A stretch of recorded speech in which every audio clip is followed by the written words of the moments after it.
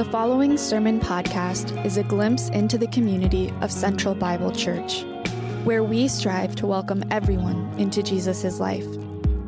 We hope that you can join us for this Sunday service as we gather together, seeking to live in and for Christ.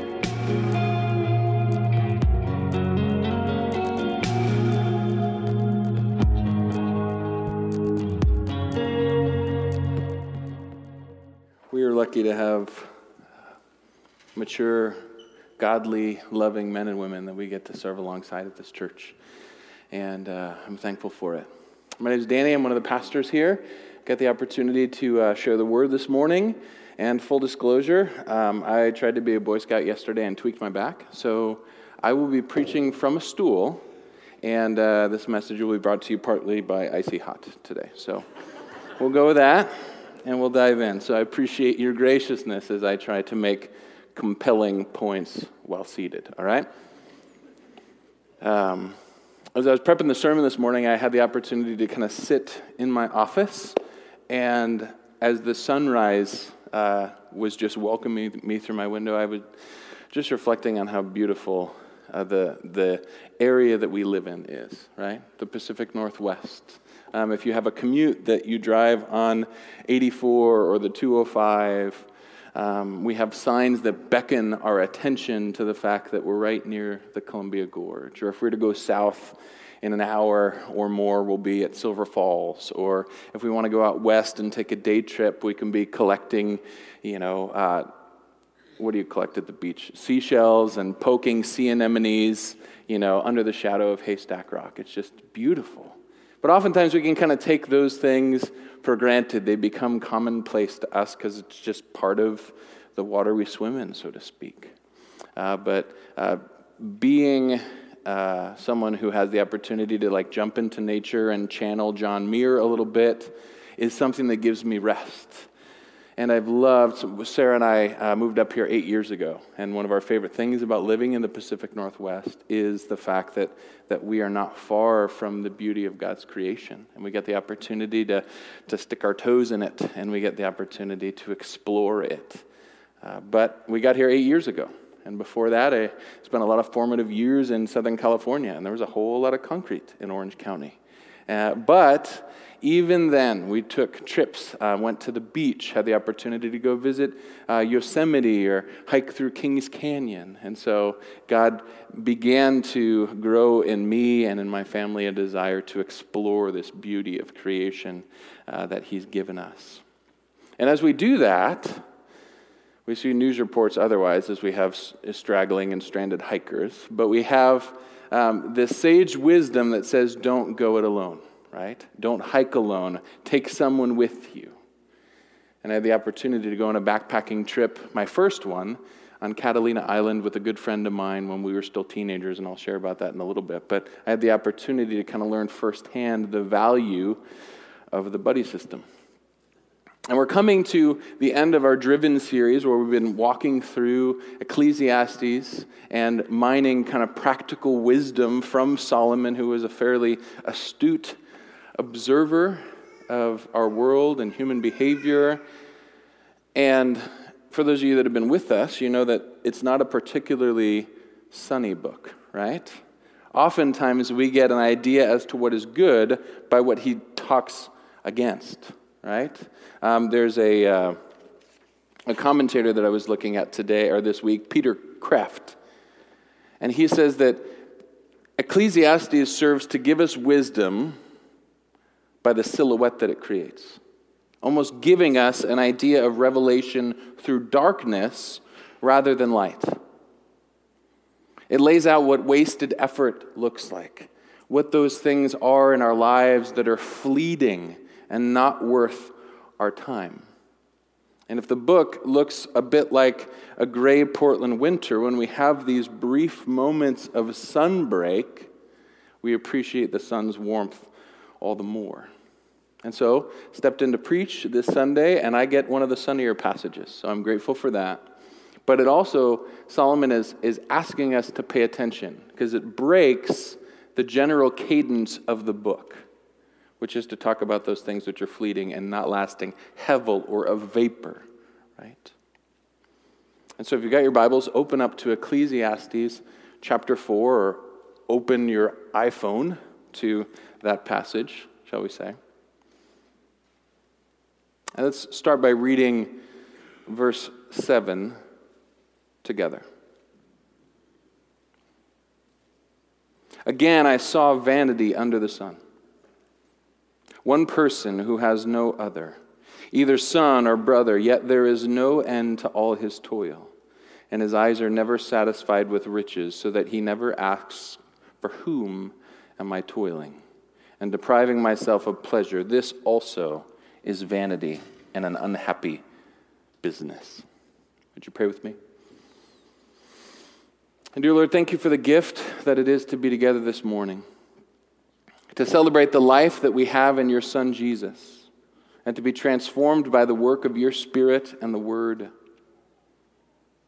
Help us to hear today in a way that readies our hearts for what you desire to do in us and in this community today. May we not take you, your word, or your work for granted. We pray this in the strong and sufficient name of Jesus. Amen.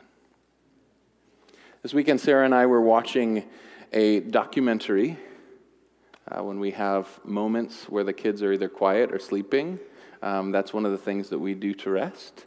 And this was not a particularly sunny documentary, but it was one that paralleled kind of the cadence of Ecclesiastes really closely.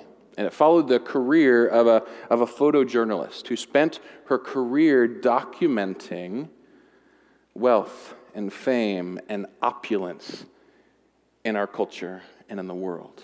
And so she follows rap artists and rock and rollers and hedge fund managers and beauty queens, and she documented their ability to accrue stunning levels of fame and fortune.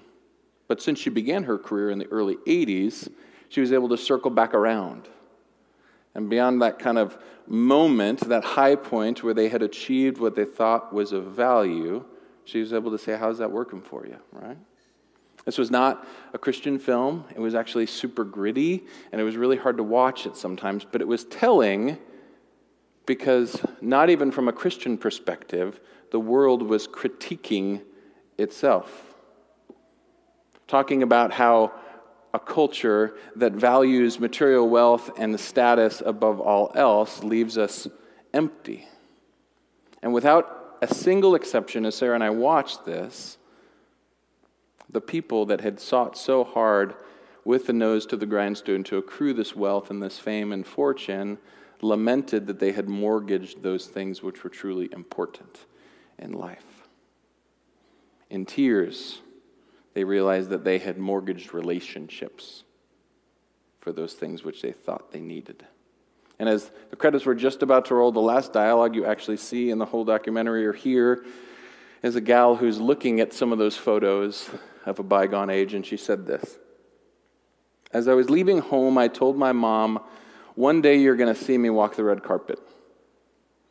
I've lived on private jets, crystal flowing nights. I've partied with rock stars and celebrities and actors. But you know what they say? Be careful what you wish for."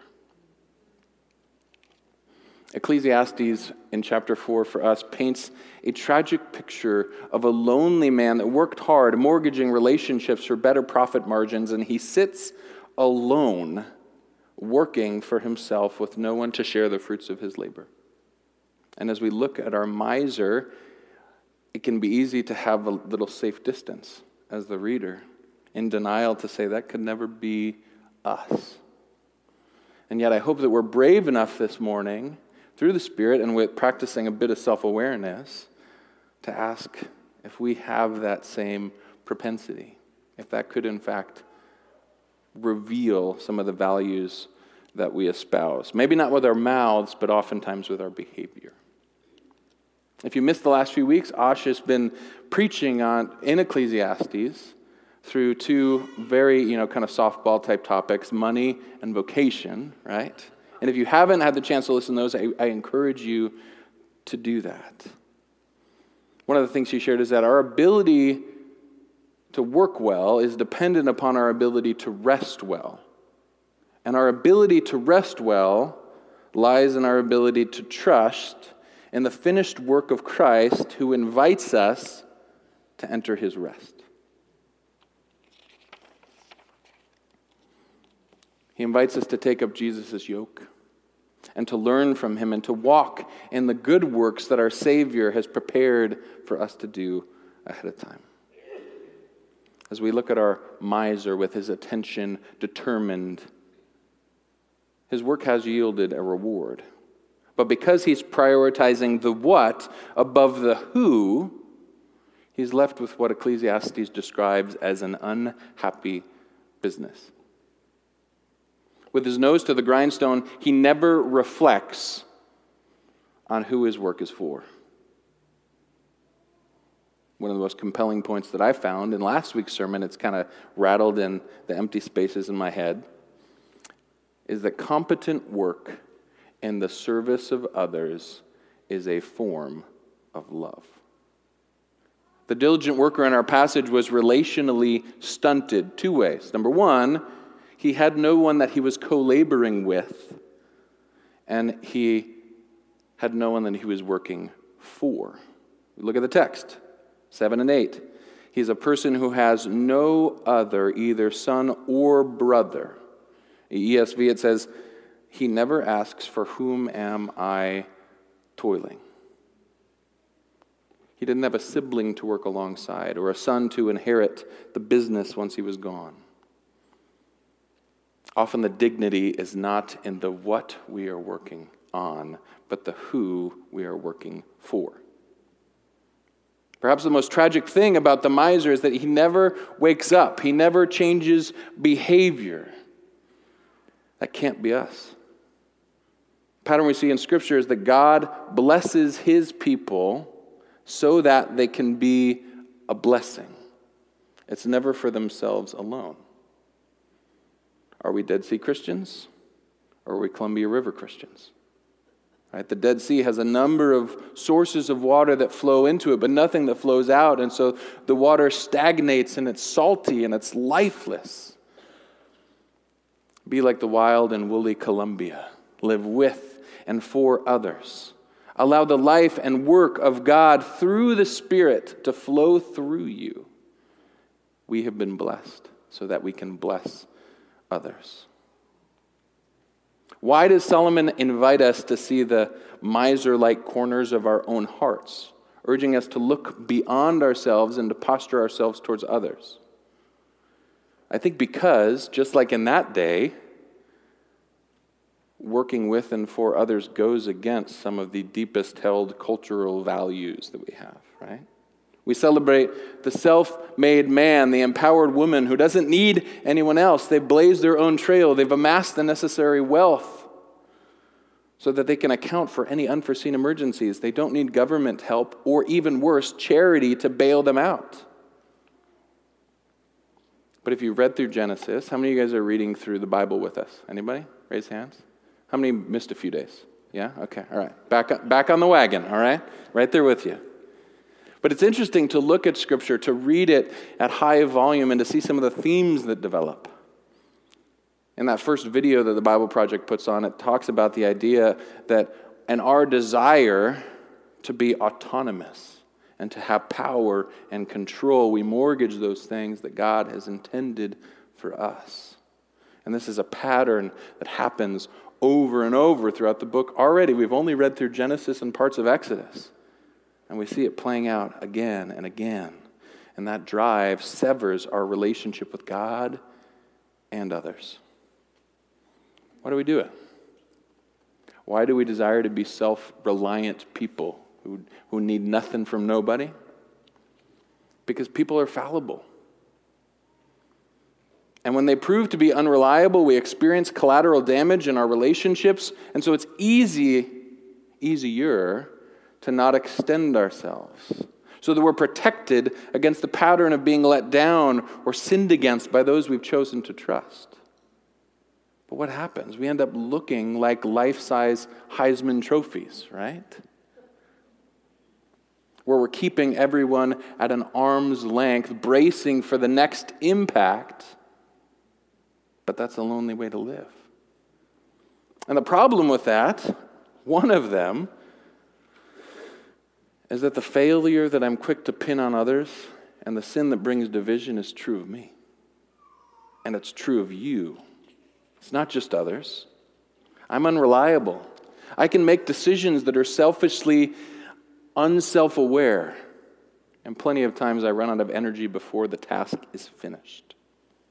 And so if you've ever asked that question or even sit here today asking, what am I doing this for? You're not alone. You're also in a better place than the miser in Ecclesiastes 4 who never stopped to consider why he was working so hard. And so today, don't simply listen.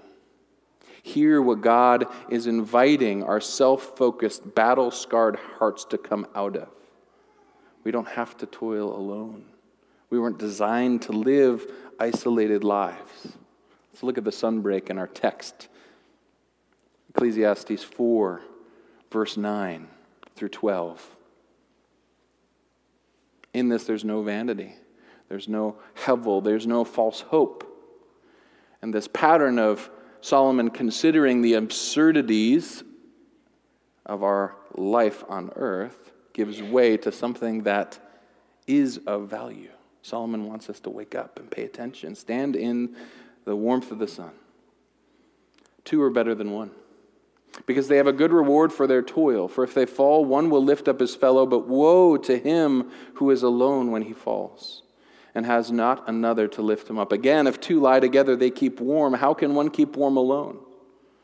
And though a man might prevail against one who is alone, two will withstand him. A threefold cord is not quickly broken.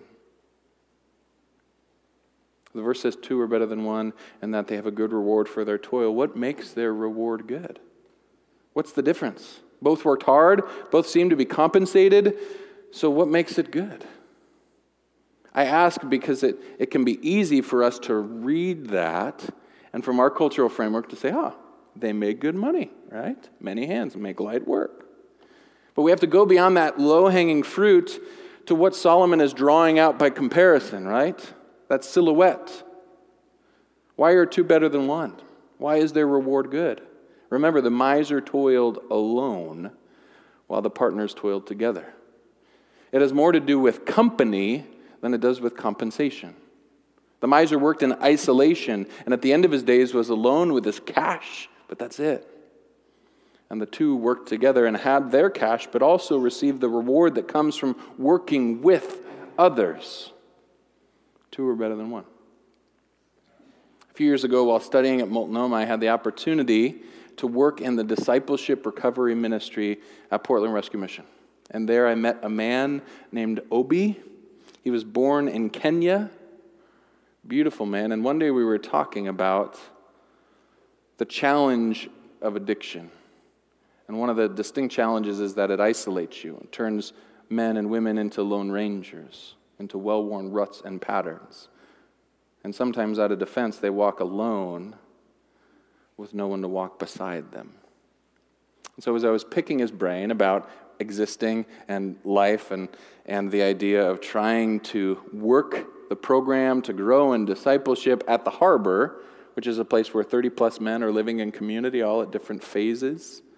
30 dudes in any house is a challenge. I asked him how it was going, how he was able to sustain hope, why it was worth pressing into others as opposed to work in his program alone. And he stopped me and he said, in his accent, which I will butcher, Harambe. I didn't know what that meant, so I looked at him, and then he described, Harambe means go faster alone, go farther together. I like that. Harambe is a Swahili word, which means pull together, and it highlights the fact that we may be more quick and more agile alone, not needing nothing from nobody, but if we allow ourselves to walk in cadence with others, we will have a greater reward for our toil. I believe Solomon would nod in agreement at that mention of Harambe, go faster alone, go farther together. So I ask, who has walked with you this week, this month, in this last season? Have you slowed down enough to let others join you on the journey? This text gives us 3 examples of the benefits of company. If they fall, one will lift his fellow up, but woe to him who is alone. When he falls, he has not another to lift him up. Again, if 2 lie together, they keep warm. But how can one keep warm alone?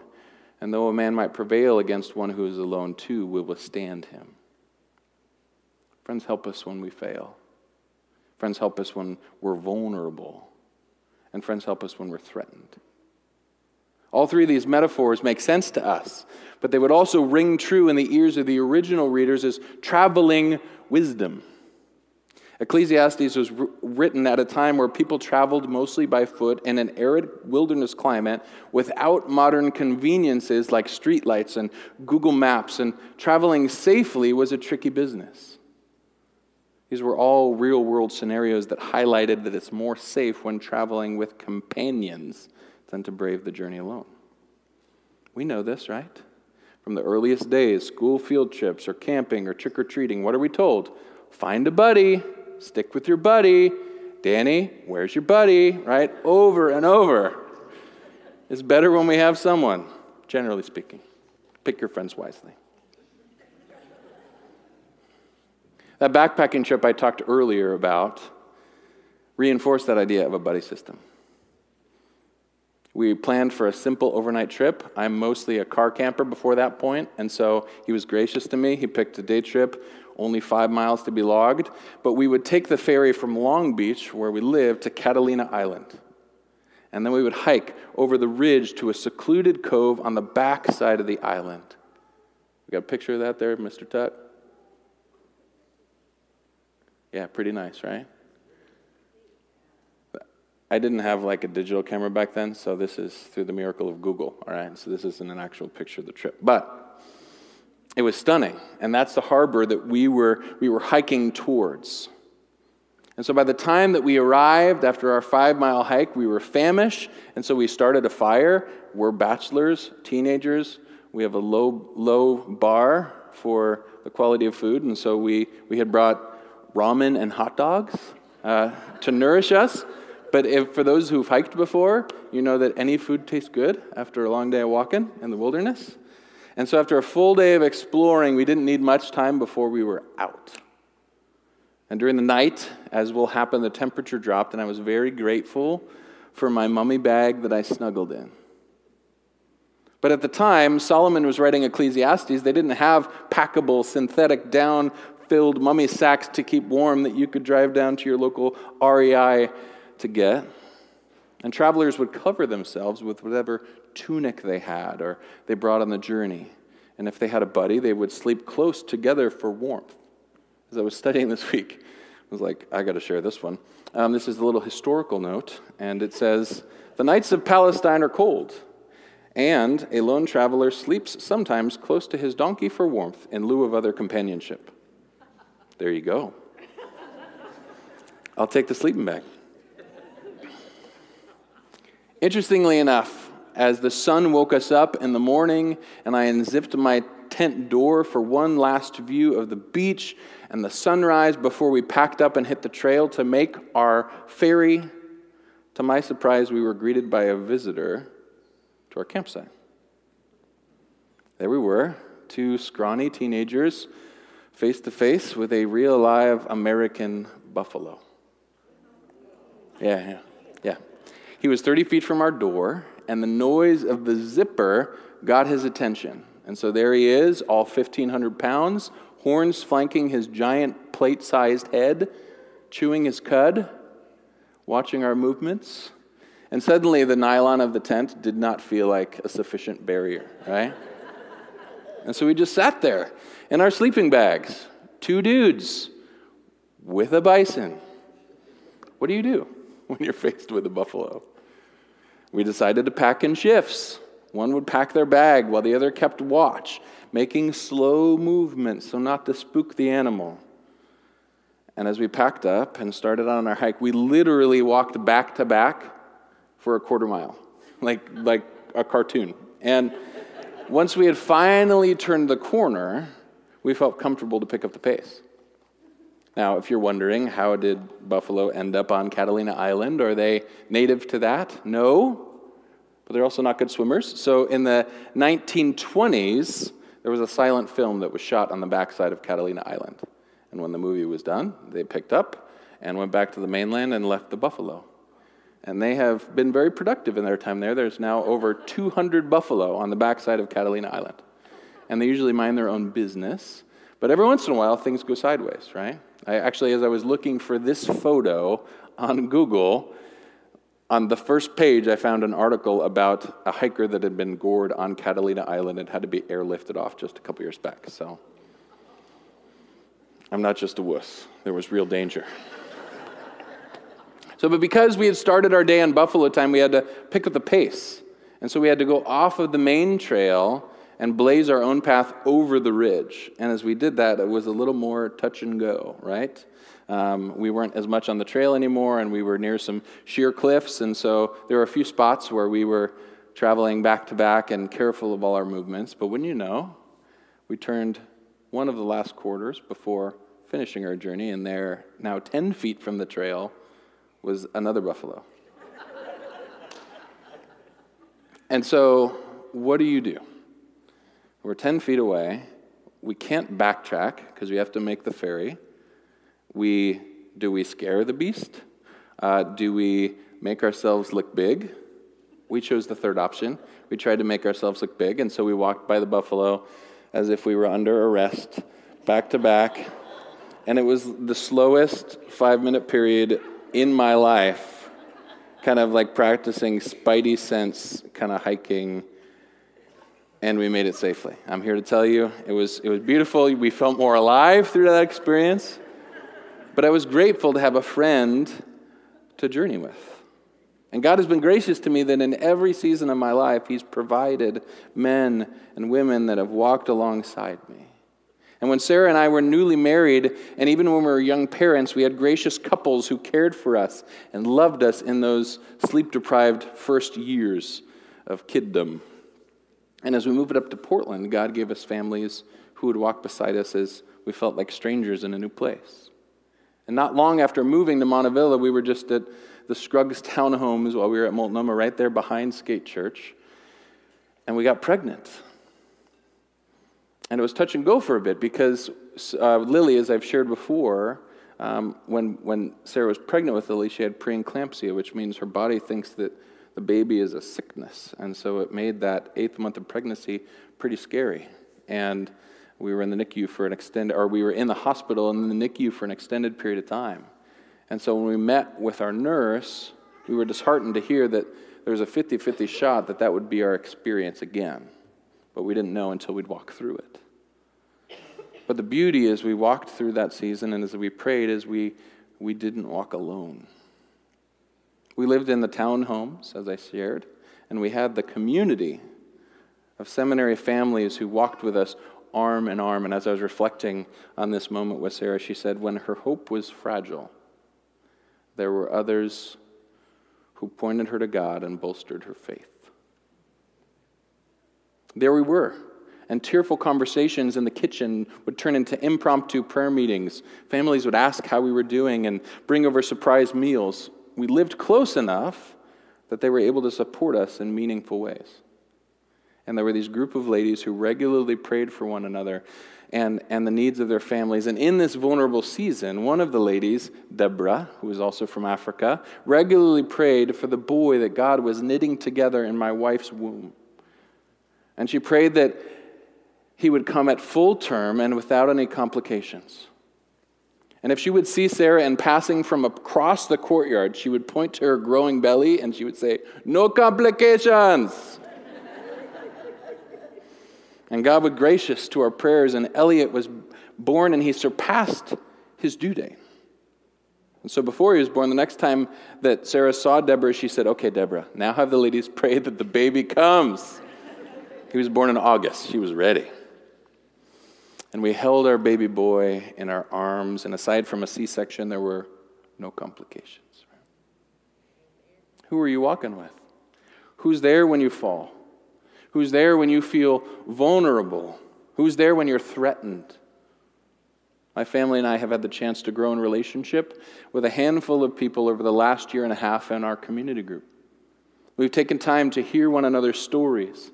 We open Scripture together. We pray for one another, and always over a delicious meal that we share with and eat together. Just a few months back, Nadia, who was killing it on the bass this morning, was introducing us to some friends that she had on campus. And she introduced us as her church family. I love that.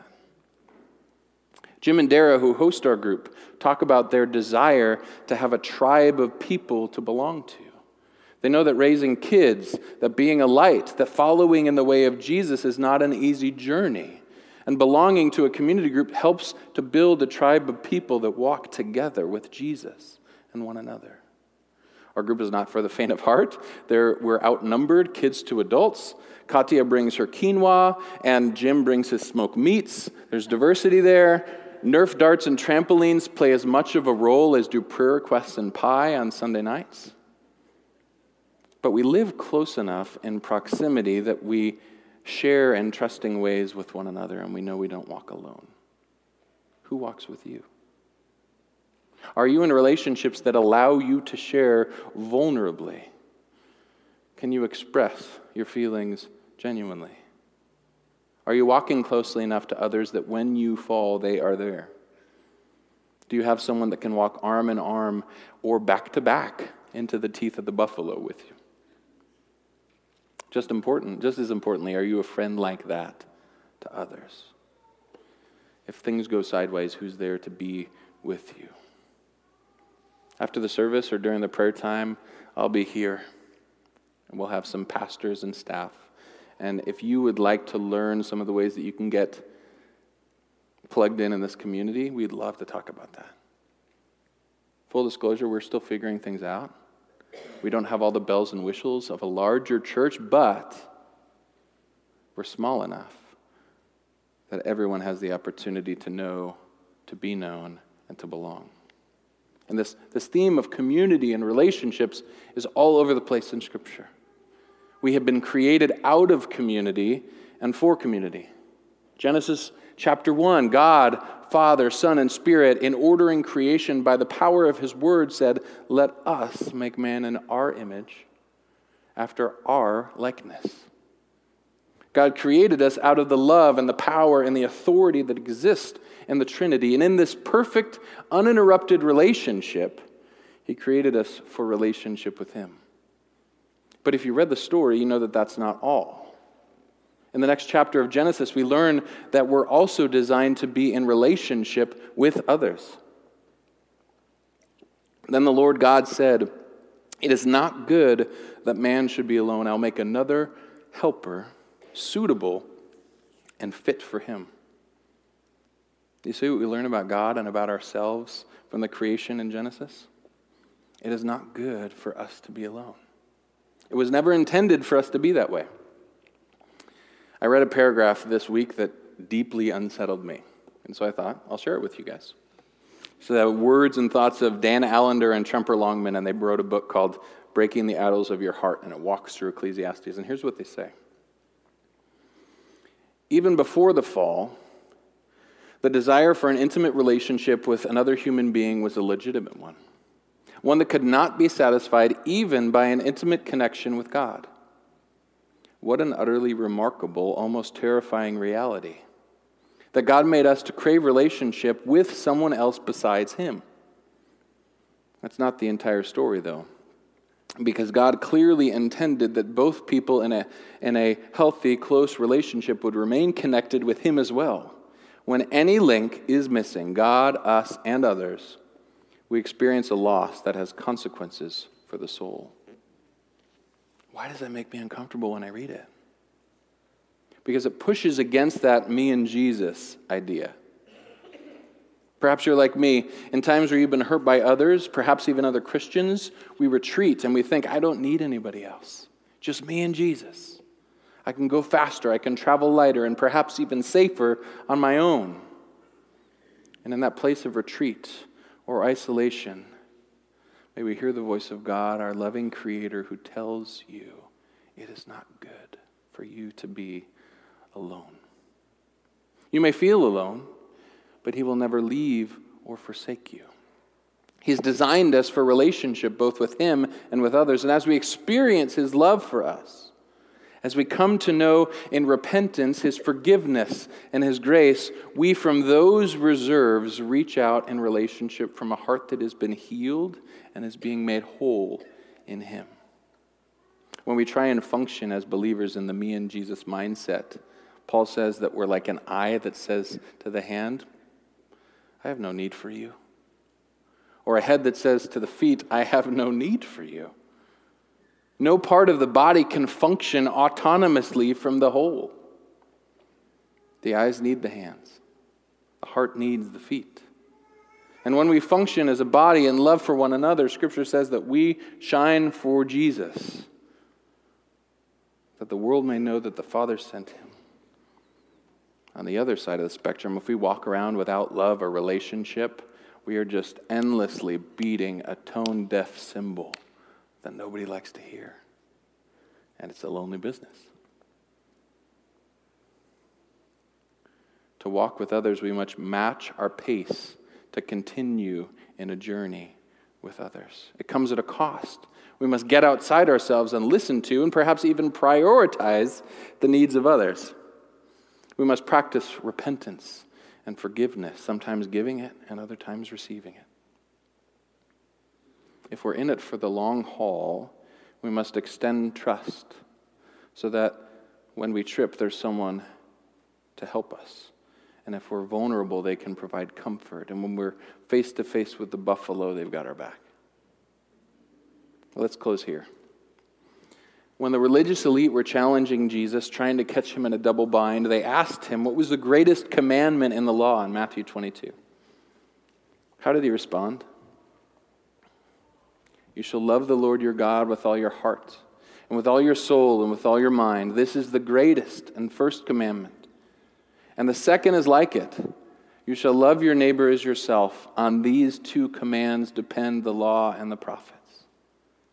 When asked about the most important thing, Jesus speaks about our relationship with God and others. What deserves our utmost attention is to love God with all that we are and to allow that to transform how we engage with others. We can and we will talk about other meaningful things while we're in community, but everything else comes after that and hangs on that and is built upon that. So much in this world, guys, I don't have to tell you, this feels like a puzzle. And it's hard to find meaning in the affairs of the world, and even harder sometimes to find our place within them. But may we choose to spend our time in lasting things, seeking to love God with everything, and to love and to walk with our neighbors with his love, understanding that we are better together. Let's pray. Dear Jesus, we need you today. Help us to be a community that marvels at the fact that we are yours.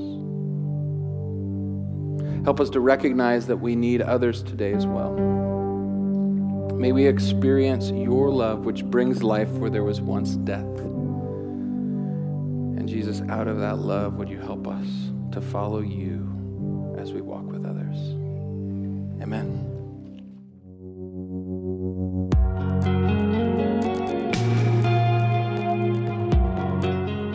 We desire to be formed by the Word of God in community.